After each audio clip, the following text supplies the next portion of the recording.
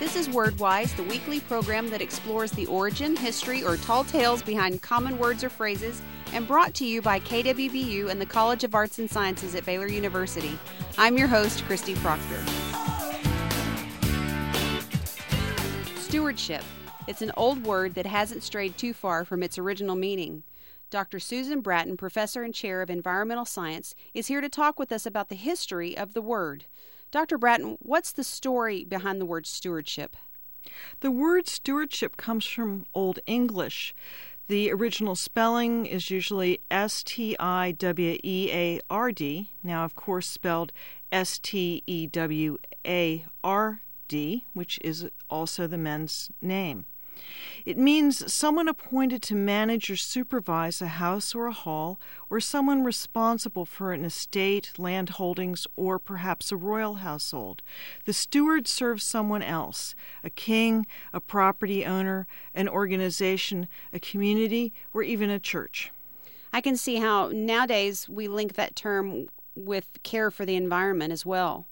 Yes, used in a modern context, the term stewardship carries many of its original implications, including service in the interest of others, careful management of natural and fiscal resources, providing for the safety and comfort of both residents and guests. Stewardship invokes images of the earth as a household, which we all share, not just with other humans, but with all living organisms, including wildlife, trees, and even microorganisms. Well, where did the whole concept of environmental stewardship begin?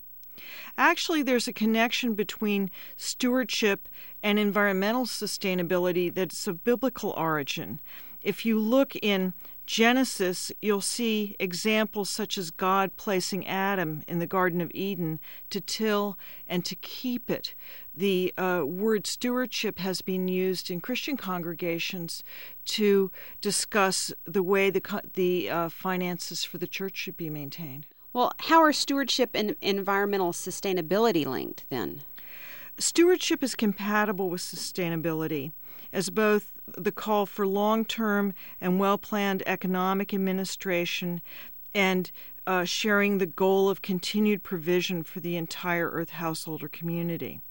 Initially, professional resource managers sought sustainable means for harvesting resources that they could replenish through regrowth, recharge, or reproduction, such as rangelands, trees, groundwater, or today we think of sunlight or even geothermal energy as sustainable resources that will outlast the current human generation.